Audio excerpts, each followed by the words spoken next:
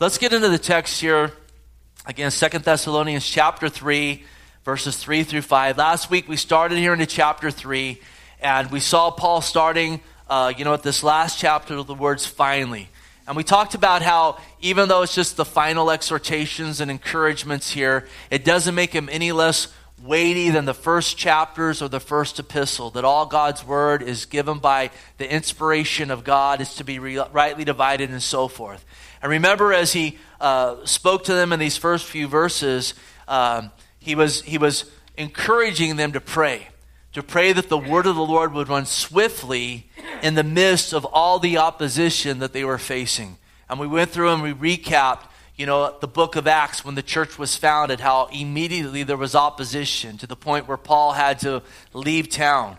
And then in this young church, there was already, it seems from the context, people that have been martyred for their faith. There was a continued opposition to the point where, again, remember that false doctrine began to be spread that they had missed the rapture and were left behind. And some of them began to give credibility to that because they're like, there's so much persecution going on. This sounds like description of, the Great Tribulation. And so in the midst of all of that, Paul was giving them instruction to be a people of prayer. Not all have faith. There's unreasonable and wicked men. And so pray, the word of the Lord will run swiftly. Pray will be delivered from these unreasonable and wicked men. And we talked about the day we're living in today. Listen, there have been more people martyred for their faith in the Lord Jesus Christ in the last 100 years than the previous 1900 years, added up. There's places all around the world where there are people incarcerated. There are people that are losing their life for their faith in Jesus Christ. And we see an increasing hostility to the things of God, even in our own country, even here in the Western Hemisphere, the northern part of that. I mean, it's tragic, some of the things that are happening in Canada, our neighbors to the north, and so forth. Just a spirit of Antichrist. So absolutely, we want to heed that instruction to ourselves. What can we do about all this? Because sometimes it seems overwhelming. He says, pray. And so we talked about that call to prayer and praying fervently. Now notice here we come to verse 3, and he starts the next thought that goes along with this by saying, but the Lord is faithful. And this is so awesome. And we're going to talk about this a lot this morning, the faithfulness of God. There's unreasonable, there's wicked men. They want to come against this. Paul says, pray will be delivered. There's these oppositions to the word of the Lord running swiftly. There's trials, there's tribulations. We looked at all those various things talked about in these letters to those in Thessalonica. But despite all of that, despite of what's going on, what will go on, and so forth, the Lord is faithful. And we're going to talk about that this morning. And it's one of my aims that you leave here this morning. It is grilled into your heart, but the Lord is faithful. A, B, C, and D, but the Lord is faithful. E, F, they'll go through the whole alphabet, but the Lord is faithful. And we're going to talk about that. That is just one of the wonderful truths that Christians can hang their hat on at every turn. No matter what, what it says in this column, but the Lord is faithful. And so we're going to talk about that. And then we're going to see some specifics here. The Lord will be faithful to establish you, to guard you from the evil one. And then we'll see Paul praying that the Lord, who is always faithful, will direct their hearts into the love and patience of Jesus Christ. So a lot of really good things for us here this morning. Let's read verses 3 through 5 and then dive into this. He says, but the Lord is faithful, who will establish you and guard you from the evil one. And we have confidence in the Lord concerning you, both that you do and will do the things we command you. Now may the Lord direct your hearts into the love of God and into the patience of Christ. So again, throughout these letters to these in Thessalonica, we read about hindrances, afflictions, sufferings, trials, unreasonable and wicked men. Again, things opposing the gospel, things opposing the word of God, things opposing them as followers of the Lord Jesus Christ. And then he says in verse 3, but the Lord is faithful. Again, but the Lord is one of the greatest truths in the world and the word of God, that a believer, a follower of Jesus Christ, can confidently hang his or her hat on at every single turn. Let me ask you, is Jesus Christ your Lord and Savior? Can you say amen to that this morning? Then listen, there's going to be this, there's going to be that, there's going to be the other. You know what I'm talking about, right? No matter what it is in your life. There's going to be stuff that's going on. Things going on in the world, things going on in our nation, things going on in our community, in your workplace, in your family, in your home, in your physical being, in your life. And if that's all there was, all those things going on, this, that, and the other, the bad, the difficult, you could even say the blessings and the good in that. But if that's all there is, we would be in big trouble. Because listen, long term there would be no hope. We would be destined for defeat. We would be destined for destruction. And so you can put whatever you want in this column over here, but praise God in Jesus Christ, we can stand in what's this column. I'm making up columns up here. And what's that? But the Lord. But the Lord. Listen, no matter what is going on in your life this morning, no matter what trials you're going through, tribulation, no matter what is worrying you this morning, is anyone here worried about anything? I got a feeling that there's a few people that are worried about something. No matter what is going on, we can rest but the Lord. But the Lord, listen, is on the throne, and the Lord is ruling and reigning on high. Psalm 103:19, the Lord has established his throne in heaven, and his kingdom rules over all. No matter what is going on in your life, if Jesus is your Lord is on the throne. Your Lord is reigning over all of it, from the number of hairs on your head to you paying your mortgage next month, to whatever else is going to unfold before you. Our God is on the throne. The Lord is faithful, and nothing will ever knock him off of that. Is that not good? Listen, no matter what is going on, this, that, and the other, but the Lord has loved us with an everlasting love. He demonstrated it, and while we were still sinners, he sent his son to die for us when we were in rebellion. And we read in Jeremiah 31:3, the Lord has appeared of old to me, saying, yes, I have loved you with an everlasting love. Therefore, with love kindness, I have drawn you. No matter what is going on, the Lord is faithful, and he has loved us with an everlasting, ongoing love. Get that into your heart this morning. Listen, no matter what is going on, but the Lord will never leave you. The Lord will never forsake you. If he is your Lord, he will never leave you. He will never, again, let you out of his sight. Hebrews 13:5, let your conduct be without covetousness. Be content with such things as you have, for he himself has said, I will never leave you nor forsake you. So we may boldly say, the Lord is my helper. I will not fear. What can man do to me? And maybe this morning you are tempted to fear things other than God Almighty and giving him reverence. We need to remember, again, he's never going to leave me. He's never going to forsake me. If God is for me, who can be against me? What can man do to me? Man will say, I'll do this, that, and the other, but the Lord. But the Lord is going to go before me. And whatever even is done to me, the Lord will use it for his glory and for my good. Again, no matter what is going on, we can rest, but the Lord is faithful to his word. He is faithful to his children at every single turn. And we also have the promise of him returning for us. 1 Thessalonians 5:23.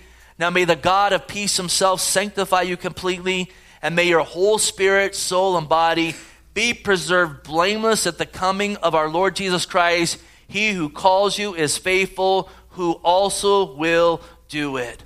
Our Lord is faithful at every single turn. Hebrews 10:23, let us hold fast this confession of our hope without wavering, for he who promised is faithful. Maybe you're wavering in your confession. Maybe you're wavering in your hope this morning. We're told, do not waver, because the Lord is faithful. As he says here, but the Lord is faithful. And we need to rejoice because he is even faithful to us when we are faithless.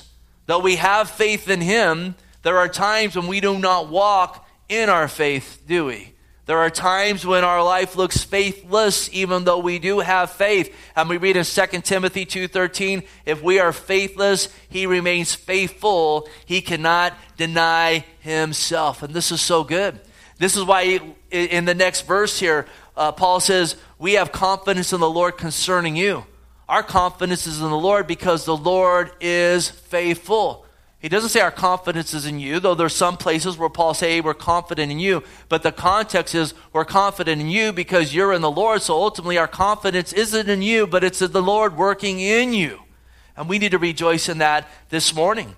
We've seen throughout our study, and we've touched on some of this recently, the Lord being faithful when men of God and people of God were not being faithful in their walk.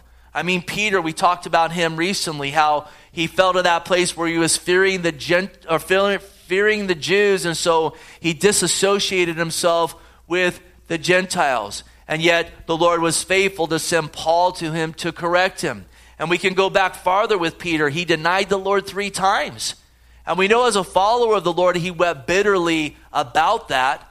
You know, that usually is an indicator of someone that really knows the Lord and someone doesn't. When they are faithless, when they walk in sin, it's not like water off a duck's back. It affected him. It grieved his heart. But as he wept, the Lord was faithful to him, and that he sought Peter and he found him. And the Lord absolutely brought a restoration to him in his ministry. The Lord was faithful to Peter when Peter was faithless.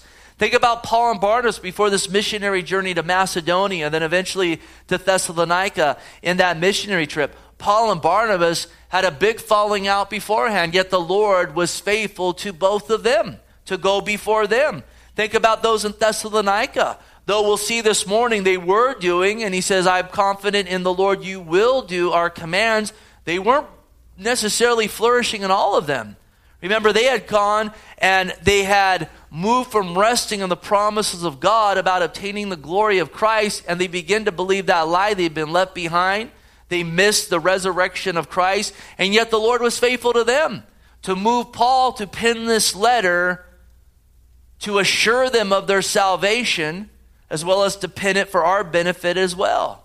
And to us as children who believe in him, each and every day when we practically fall short, the Lord will be faithful to us over and over and over and over and over again. And we need to get it into our mind, get it into our grill, get it down into our crawl, but the Lord is faithful. I love 1 John 1:9. If we confess our sin, he is faithful and just to forgive us of our sin and cleanse us from all unrighteousness. Not only faithful to forgive us, but also faithful to clean up the mess that comes with that sin. And I'm so glad that we get both of those blessings. Because there's a lot of messes made practically, right? And parents, you know what I'm talking about. You know, other people, you work or around people that make a lot of messes. Maybe you're the mess maker. I don't know. But mess is made. And sometimes people make a mess to violate someone else. And sometimes that someone else forgives that person for making that mess. But someone still needs to clean up the mess. And I'll tell you, sin is something that is messy. And not only does the Lord forgive us, he's faithful and wanting then to come in and cleanse and clean up the mess as well. The Lord is faithful. That's who our God is. And listen, we need to praise him and rejoice in his faithfulness. Can we say amen to that this morning? Not only is he faithful, but listen, he is always perfect in his timing. And he is perfect, again, in the unfolding of his faithfulness. Now, we're going to see in a minute here in verse 5, Paul praying for those in Thessalonica that the Lord may direct their hearts into the love and patience of Christ. And see, patience is something that we abound in when we understand and we are confident in the faithfulness of our Lord. Because the Lord is faithful, you know, on an ongoing basis. I mean, you know what? He is faithful to sustain us. He's faithful to go before us in Christ. But there's a lot of times when there's promises that are given to us and so forth that we need to wait for the unfolding of them to happen. And have you noticed in your life, and have you noticed biblically, that we serve a God that it seems he loves letting the game going down to the fourth quarter, all the way down to the last few seconds. You're down by 2, you kick the ball out to Jesus, and he sinks in a 3-pointer, and you win by 1. And you're like, why can't we just have a blowout, Lord? The Lord is always faithful. Why? Because he's stretching us in that. And he's faithful every quarter and every step, every dribble along the way. But again, his timing is always perfect to grow us. And we want to rest and grow in that truth, knowing but the Lord is faithful. It helps us in our patience because, again, his timing is always going to be perfect. It's like Noah. He tells him a flood's going to come. Noah may be thinking, well, that's going to happen real soon. 120 years went by. But the Lord was faithful. He tells Abraham, come from Ur of the Chaldeans to a land I'm going to show you. I'm going to make you a father of many. Look at through you, I'm going to bless all the families of the earth. Abraham gets to the place where he's 99. His wife is I believe 90 at the time. They can't even bear children anymore, and yet the Lord brings a miracle. He revitalizes her womb so she could finally have this child when he's 100 years old. The Lord was faithful, though, in his perfect timing. Even despite Abraham trying to make that promise come forth himself with Hagar. Lord needs my help in it. He doesn't need our help. Think about Moses. At 40, it came into Moses' heart to, go to the children of Israel. It came into his heart. The Lord wanted to deliver the Israelites. Now he went about it again in his own way. The Israelites weren't ready for that. He gets driven out of Egypt. He's on the backside of a desert for 40 years. He's thinking, well, yeah, I remember that. That came and went. Yet at 80 years old, the Lord came to him and said, now it's time to fulfill that promise. Now I'm going to use you to get the people of Israel, my children, out of Egypt. But the Lord was faithful. And you think about Israel itself. The Bible speaks of them becoming a nation again in the last days. It speaks of them coming to this place during the great tribulation of all Israel believing in the Lord. And how long did it take for them to become a nation again? Over 2,000 years. Because really you could even say closer to 2,500 years, because even when they came back into the land after the Babylonian captivity, they were still under the rule of the Romans, though they were back in the land. So you could say 2,000, 2,500 years, but the Lord was faithful. And he's going to be faithful to you in all his promises. His promises are yes and amen. The Lord is faithful. And listen, none of this is new. None of it is nothing new. The Lord is the same yesterday, today, and forever. We know when he originally made man in the garden, you know what? He had told man, if you eat of that tree of the knowledge of good and evil, you're going to die. Man listened to the lie of the serpent, wanted to be his own God, ate of that tree, and was separated from God Almighty. He was faithless. And yet we see the faithfulness of God even in that garden. He went out and he sought Adam, and he found him. And then he gave him a prophetic promise that his Savior would come through the seed of a woman, and though that serpent would bruise his heel, that Savior would crush his head. And we look through the corridors of the Old Testament. What is it? It is the promise of the Messiah to come. Prophecy upon prophecy upon prophecy. He was faithful to seek man, to give him all those prophetic utterances, and then greater than all of that, he was faithful to fulfill those prophetic utterances in sending his Son, the Lord Jesus Christ, taking on the form of man, again, the Son of God, as the Holy Spirit overshadowed that virgin, the Son of Man, living a sinless life, going to the cross of Calvary, taking the wrath to us, resurrecting from the grave, defeating death. The wages of sin is death. He defeated our enemy, that whoever, everyone, and anyone who would humble their heart and call upon the Lord Jesus Christ will be saved. That's how faithful our God is. And listen, in Christ, he's been faithful to call you, to save you. He'll be faithful to sustain you. He will be faithful to comfort you. And he will be faithful to always keep you. Notice John 10:27. Jesus said, my sheep hear my voice, and I know them, and they follow me. I give them eternal life, and they shall never perish, neither shall anyone snatch them out of my hand. My Father who has given them to me is greater than all. No one is able to snatch them out of my Father's hand. I and my Father are one. And isn't it not good to know this morning that you're in the hand of Christ, that you're in the hand of the Father, and you have the indwelling of the Holy Spirit right in the middle, the hand of the Son and the hand of the Father. Our God is faithful. Now we see him giving some specific promises. And there's many promises given to us in the Scripture. Here he says, but the Lord is faithful, who will establish you and guard you from the evil one. Now notice here he says, who will establish you. We got to understand in Christ, positionally, we are already established.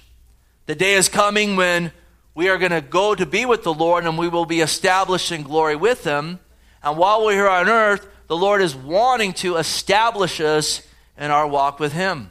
You need to know this morning, at the moment that you genuinely put your faith in Jesus to be your Lord and Savior, at that moment that you called out on the name of Christ, when you really trusted in him, when there was real repentance involved of you saying, I'm turning from these other things, I'm turning from doing as thou wilt, I'm turning from what's right in my own eyes. Jesus, I surrender. I want you to be the Lord of my life. I'm putting my faith, my trust in you. At that moment, you became a new creation in Christ.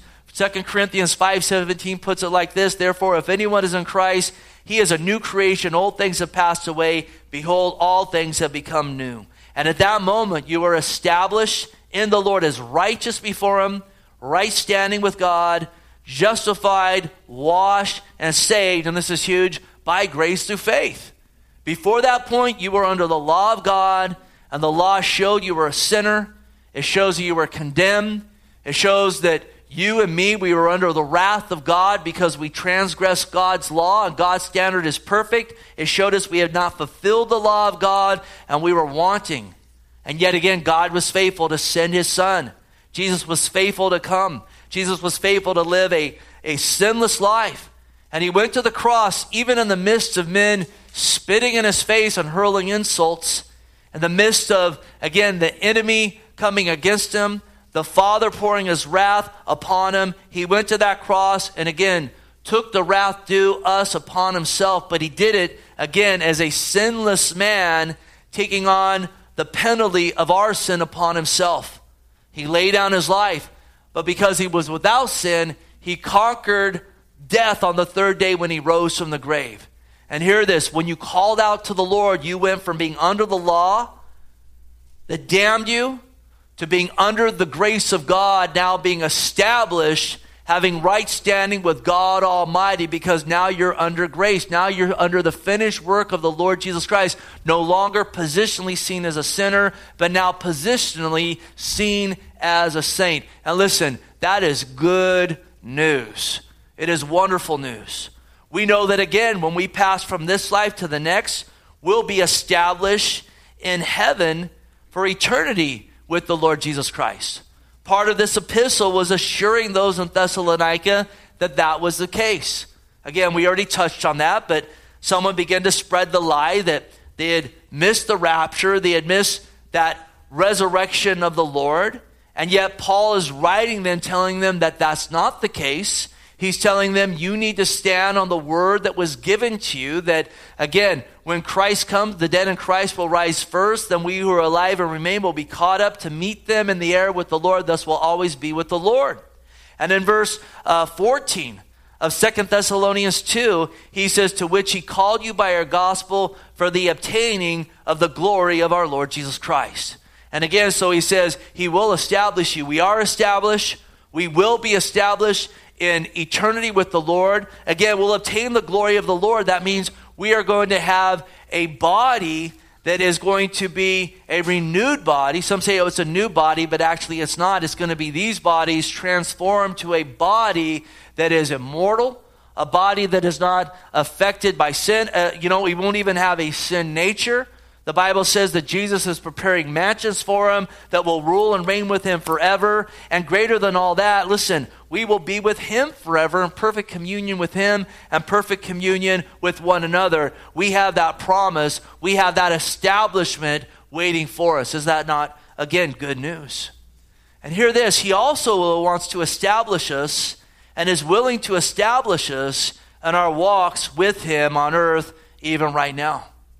As someone with faith in the Lord, again, positionally you're right with God. You're established in him. You have the hope of eternity. We will be established with him forever. And now he wants to establish us in him in our walks practically day in and day out. He wants to put you on a firm foundation day in and day out, not someone tossed to and fro on the waves of whatever the latest thing is coming through. He wants to establish you in a ministry to his glory. He's given us all gifts.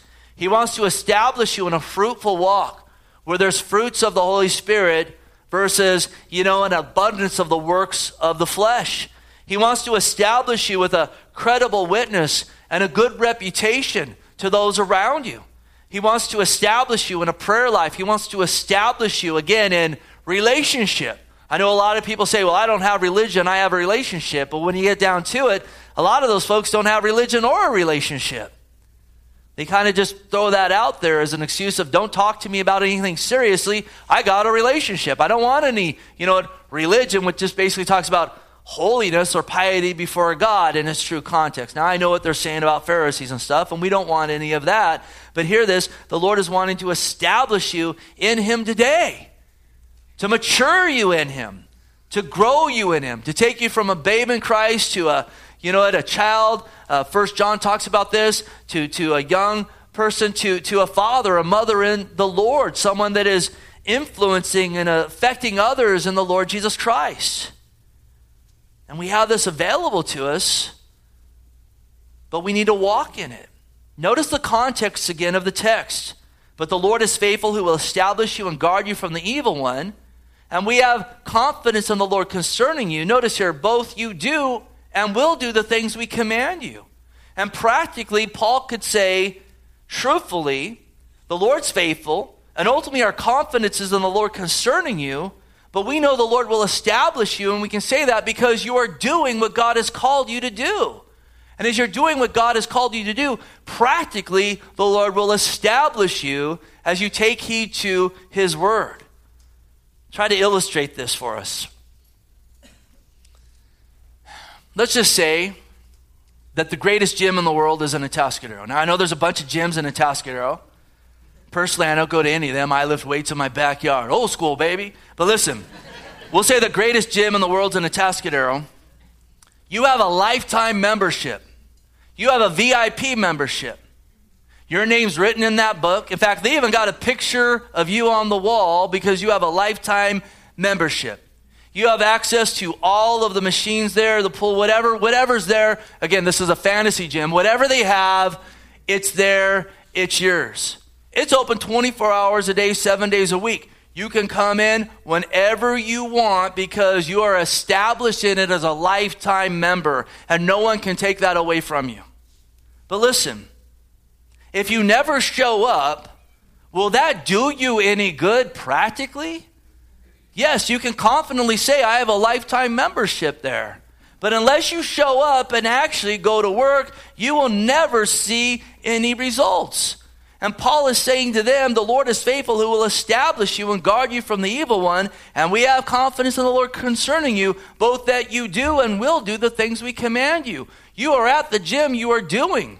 And as you're at the gym, we're faithful. The Lord is the greatest trainer in the world. And as you're there abiding in him, he will establish you. But if you never want to show up, if you want to be a hearer of the word and not a doer, that's not going to establish you. And worse, if you're not a hearer or a doer, you're really not going to be established in him. Again, we go back to the epistle of James, James 1:22, but be doers of the word and not hearers only, deceiving yourself. For if anyone is a hearer of the word and not a doer, he's like a man observing his natural face in a mirror. For he observes himself, goes away, and immediately forgets what kind of man he was. But he who looks into the perfect law of liberty and continues in it is not a forgetful hearer, but a doer of the work. And notice what it says, this one will be blessed in what he does. There are blessings found when you practically get established in the Lord. Can anyone bear witness to this? Is this not true? I mean, verses before, when you didn't know him, or maybe you moved from that place of kind of being a carnal Christian, really not being concerned with the things of God, saying, I want to start getting serious about the Lord and abiding in him and growing in him. There are great blessings. Abundant life is found in that. Listen, we have life eternal. The Lord wants to bring abundant life. The man who is a hearer and then a doer is blessed in what he does. Notice here, as he looks at the perfect law of liberty and continues in it. That goes back to that grace.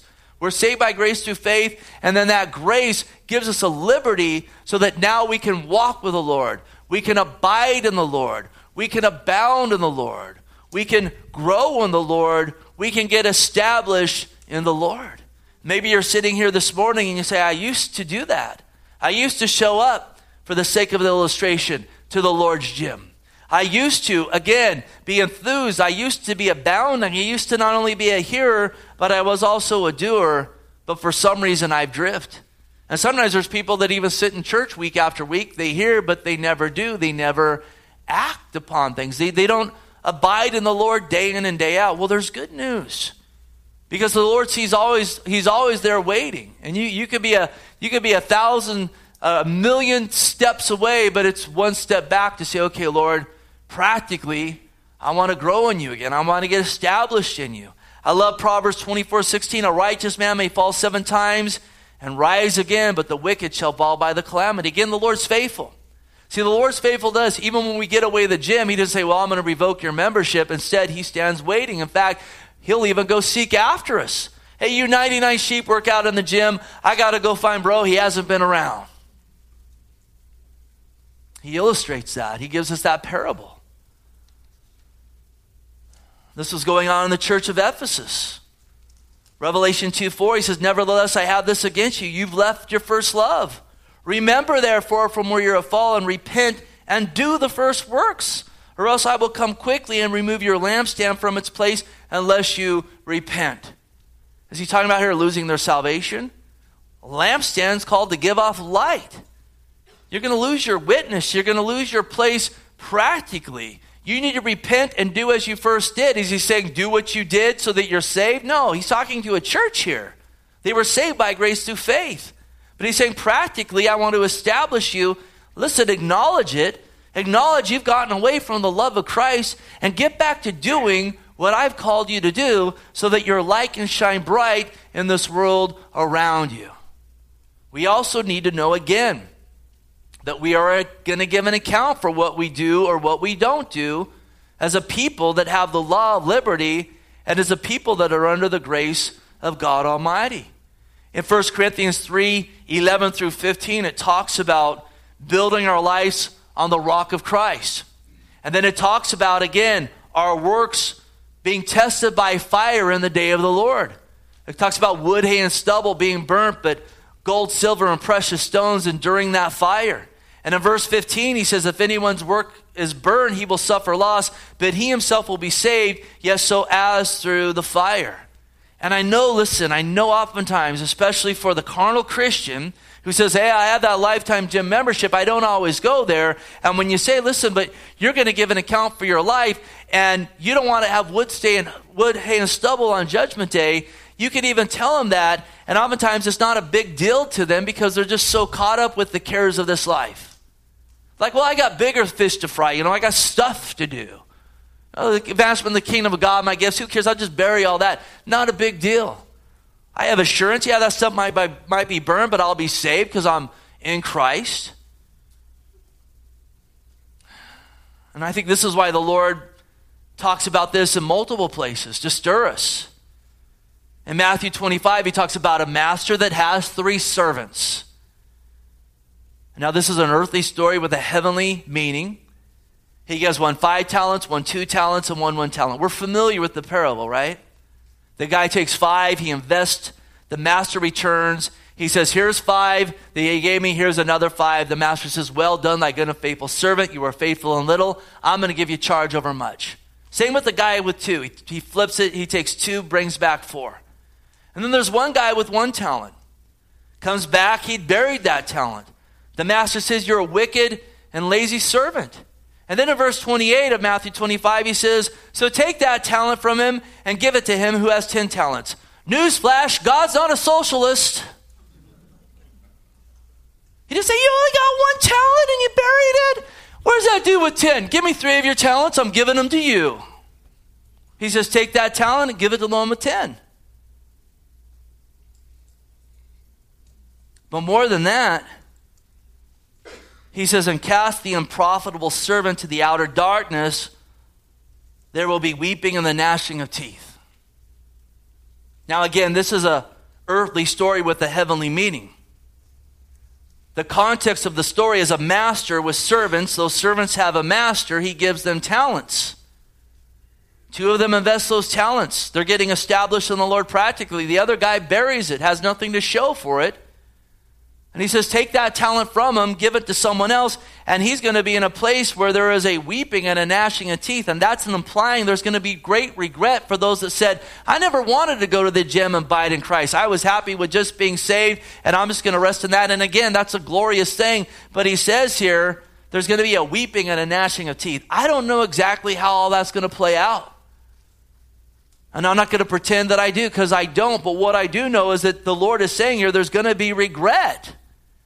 The Lord is wanting to establish you, and even in that, he's wanting to bless you here in establishing you in him, because there's no greater blessing than walking with the Lord, whether you're abased or abounding, or you suffer hunger, or you have great abundance.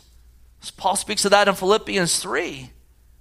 But one thing we need to take note of is that we are going to give an account, especially when the Lord is faithful and wanting to establish us. He also says here, he'll be faithful to guard you from the evil one. And there's a lot of the same concepts here. Listen, there is an evil one. I know I run into some Christians and they say, well, there is no devil. That's just, kind of a made up, thing, an adversary of kind of the troubles of life. There's others that say, well, there's a devil, but he's bound up in hell right now because we're in the millennial rule of Christ. And I'm thinking, this does not work out. It looks good on paper maybe, but this does not work out practically, and actually doesn't look good on paper either. 1 Peter 5:8, be sober, be vigilant. Your adversary, the devil, walks about like a roaring lion, seeking whom he may devour. The world is willfully under his sway. 1 John 5:19. We once were captive to him. Ephesians 2:1, and you he made alive who were dead in trespasses and sin, in which you once walked according to the course of this world, according to the prince of the power of the air, the spirit who now works in the sons of disobedience, among whom also we all once conducted ourselves in the lust of our flesh, fulfilling the desire of our flesh and of the mind, and were by nature children of wrath, just as the others. We were once children of wrath. We were under his sway by grace through faith. Now we are no longer in that place. We are guarded from the enemy, and that, listen, hell was made for the devil and his angels. When man followed suit in their sin, man became subjected to it as well. That's why we need a Savior. But in Christ Jesus, listen, we are guarded from that eternal fate that is waiting Satan. We are guarded from hell. We have eternal life. We are guarded in that we have the indwelling of the Holy Spirit. So we cannot be possessed by devils. We are guarded in that he is subjected to the name of the Lord Jesus Christ, our Lord and Savior. We are guarded in that he is limited in what he can do. We read the book of Job. He had to get permission. And though we are at war and he wages war, and though times God will use the enemy even to shape and mold us, and you can again see that in Job's life and Paul's life, we do need to know as well that we can give place to the devil. Again, he's telling those in Thessalonica, the Lord's faithful, he'll establish you, he'll guard you. We're confident in the Lord that you're doing, and you will do the things of the Lord. So he's talking here about believers that are abounding in faith. They're walking in the things of God. They're not in a place where, we're saved, but we're out willful in sin, and we're seeking rebellion. Where we are saying, grace is so good, it's given me this license to sin. And listen, I got gym membership, and then I can go do whatever I want. And yes, if you are in Christ, you are under the grace of God, and you have freedom. You're in the law of liberty. All things are lawful, but again, they're not all profitable. Especially those things that break a hole in that hedge and give Satan a foothold in your life. Please read Ephesians chapter 4. It talks about different things God has called us to turn away from anger to slander to, again, just fleshly rebellion against God. And in the midst of all of that, in verse 27, he says, do not give place to the devil.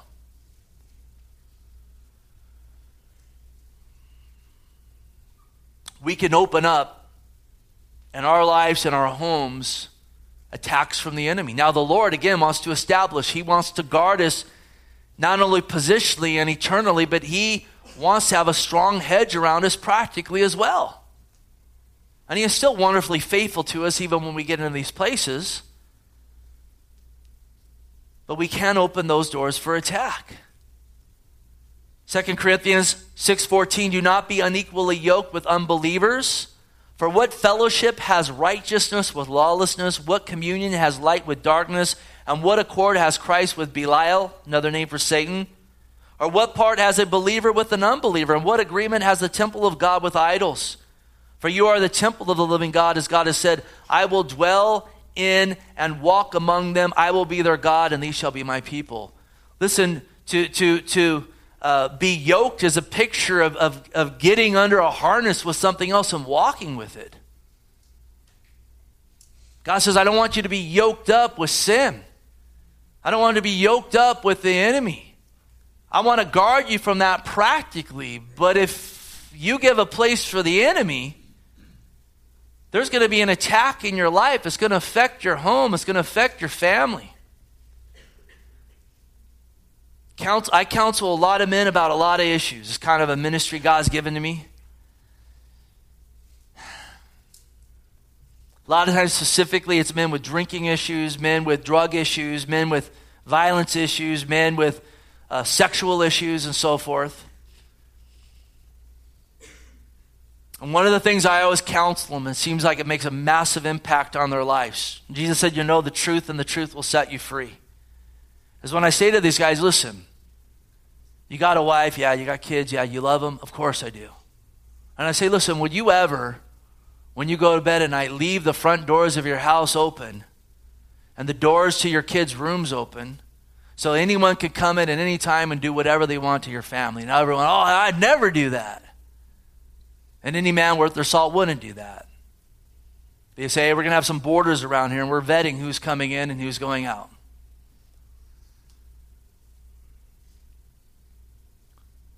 I tell them spiritually, listen, when you're participating in these things willfully, when you're making provision for them, when it's not a struggle but you're walking in it, you're making plans for it, you need to know you are kicking the doors of your house open and you're allowing demonic attack not only to come upon you, but upon your marriage and upon your children and so on and so forth. And it's a very sobering truth. A reality that when we really understand, we don't wrestle against flesh and blood, but powers and principalities. And we got a God that wants to, again, guard us, put a hedge around us. We are fools if we want to kick a hole in that thing and let a serpent come in and bite us, like it says in Ecclesiastes. Again, 1 Peter 5:8, be sober, be vigilant, because your adversary, the devil, walks about like a roaring lion, seeking whom may devour. Verse 9, resist him, steadfast in the faith. Again, Ephesians 6, be strong in the Lord and the power of his might. Put on the whole armor of God that you may be able to stand against the wiles of the devil. We're guarded positionally, but practically we are in a war. And so we need to continue in the faith, getting established in him. Not getting yoked up with sin and the enemy willfully, letting that coming in and wreak havoc, and indeed it will. So again, God's faithful in these things. Let's allow him to do the work he wants to do. Verse 4, he says, and we have confidence in the Lord concerning you, both that you do and will do the things we command you. I love King James. We read out of the New King James. King James says, and we have confidence in the Lord touching you. Isn't that awesome? We need the Lord's touch. Again, even in doing, as he says that you do and will do, the confidence wasn't in them. Oh, go do it. I have confidence in you. We have confidence in the Lord concerning you that the Lord will do the work in you. So it's good. The Lord's faithful in all of it. And boy, when the Lord touches you, you've heard that phrase, a game changer. The game, listen, it ain't even a game anymore when the Lord touches you. Throughout the scriptures, man, he would just touch people and their whole lives would change. And so in all of this, let's always put our confidence in the Lord. Never put it in your flesh. Put it in him. Grow in him. Look to him, the author and finisher of your faith. Even in this doing, put your confidence in him. Look to him. As we'll see here in verse 5 in a minute, he says, may the Lord direct your hearts. That's a prayer. Lord, direct my hearts in you. Let me put my confidence in you, my faith in you, my trust in you. Let me cry out to you. Let me abide in you, because you'll be faithful. I know myself. I'm prone to let myself down, to fall short, to be faithless here and there. But the Lord is always faithful. Paul speaks in Philippians 2 of having no confidence in the flesh. He says we're not like those, of the circumcision who put faith in their flesh, their actions. We don't put any confidence in our flesh. Our confidence is in him. In Philippians 1:6, he says we're confident of this very thing. He who has begun a good work will be faithful to complete it. And I love Hebrews 12:3. It says, consider him who endured such hostility from sinners against himself, lest you become weary and discouraged in your souls. And in doing and planning to do If you don't look to him, you'll become discouraged in your soul really quickly. But if you consider Jesus in it and you look to Jesus, you're going to find endurance even in the midst of hostility. Again, both that you do and will do the things we command you. The things they were writing were the things of God. These commands aren't burdensome, 1 John 5:3. And beautifully Philippians 4:13, we can do all things through Christ who strengthens us. Now notice here lastly, verse 5. Now may the Lord direct your hearts into the love of God and into the patience of Christ. Now Paul prays for them. And you got to pick this up when you're reading epistles, when you're reading the Word. Again, there's instruction here, but there's a prayer here. There's over 200 prayers in the Bible where it's people praying or it's an epistle written and the writer praying for the person. And we need to take heed of these things. These are things we should pray for. These are things we should pray for one another. This is a prayer that I pray often for our fellowship. So as your pastor, you need to know I've been praying this for you. I include myself too. That the Lord will direct my heart, but the Lord will direct our hearts collectively into the love of God and into the patience of Jesus Christ. And listen, this is not just about the love of God and the patience, but it's also about praying, God, you be the one directing us. Because there is always something or someone always wanting to direct your heart. Even when you're saying, I'm not going to let anything direct me, something's directing you. Proverbs 4:23, keep your heart with all diligence, for out of it springs the issues of life. Some translations put it, above all things, guard your heart. Guard your heart. Who's directing your heart? A lot of people, a lot of spirits, a lot of things outside of Christ, our own flesh, that want to direct our hearts in manners that don't glorify God. But the Lord who is faithful, listen to how he wants to direct your heart. Psalm 23, the Lord is my shepherd, I shall not want. He makes me lie down in green pastures. He leads me beside still waters. He restores my soul. He leads me in paths of righteousness for his name's sake. Doesn't that not sound better? Lord, you direct my heart. Lord, you lead us. And how does he want to direct us? He wants to direct our hearts deeper into the love of God. Paul was praying according to the will of God in Jesus' name. Oh, Lord, direct our hearts deeper into the love of God. The knowledge of how much God loves us. And not just the knowledge of it, the knowing of it, because we're walking with him. Listen, the more you allow the Lord to establish you, the more you abide in him, the more not only will you know scripture verses about his love, you will know it firsthand. To walk with him is to know and to be learning and growing and knowing of his love for you, because indeed, he is faithful. He is faithful. As we grow in the knowledge of that love, as our hearts directed deeper into that love, we're going to love him back more. It's a byproduct. We're going to love others more. It's that blessing that comes in hearing and doing the work of God, which again, he's the one that does the work. And then we'll wrap this up and it goes full circle. May the Lord direct your hearts into the love of God and into the patience of Christ. Now, I know a lot of people say, well, I don't want to pray for patience because I know how it's come. You know, it's not going to come in a good way. But patience is a fruit of the Holy Spirit. Yeah, it can come through trials, but patience is a fruit of the Spirit of God when we abide in him, when we're governed by the Word of God, when we're asking for that filling of the Spirit of God. I mean, you look at Jesus, he was so patient in his ministry on earth. He's so patient with us.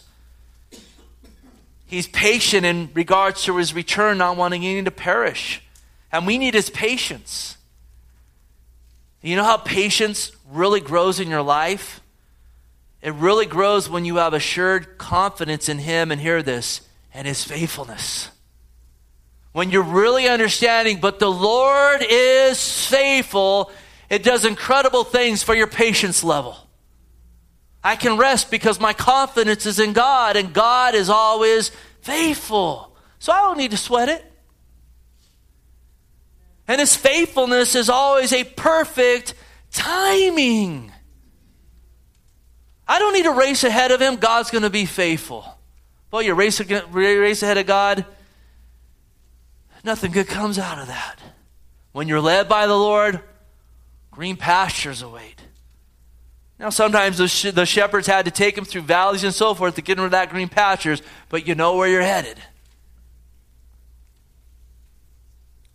When your confidence in his faithfulness, again, your patience can grow with one another. We're called to be long-suffering with one another.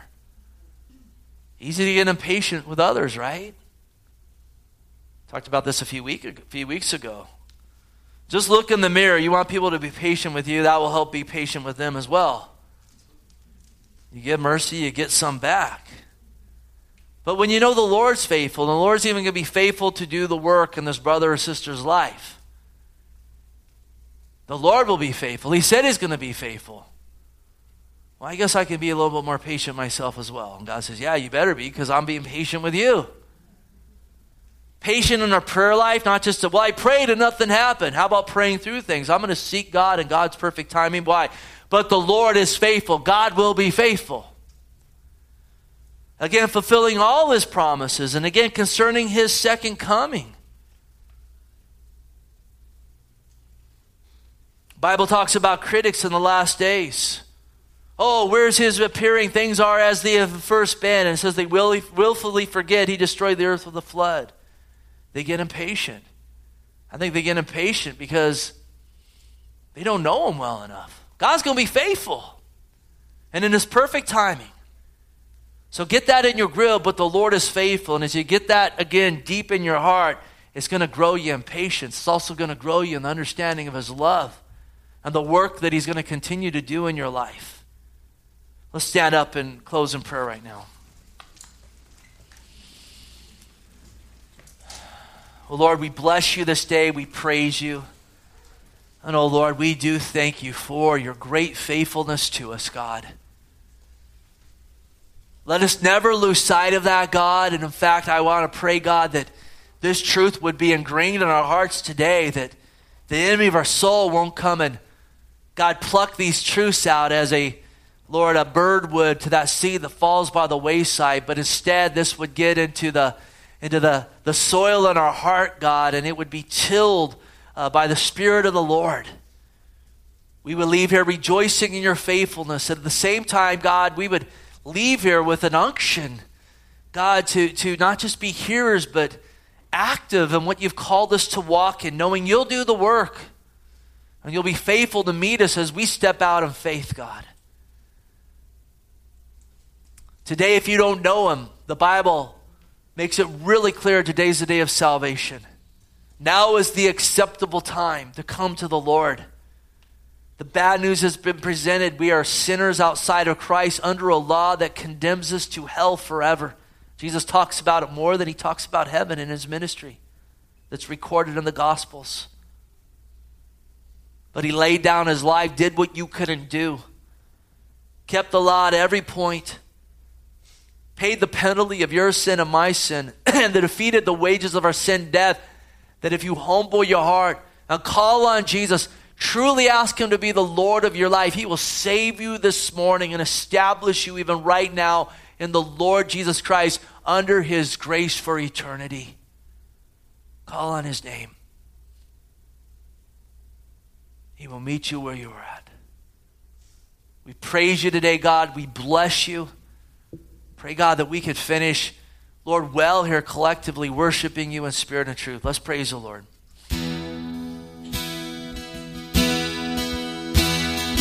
Seated above, enthroned in the Father's love, destined to die, poured out for all mankind. God's only Son, perfect and spotless one.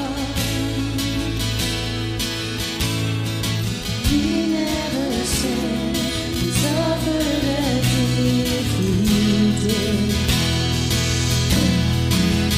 Oh, for the King, every victory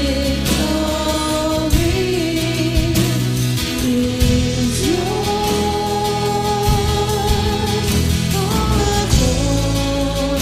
the King.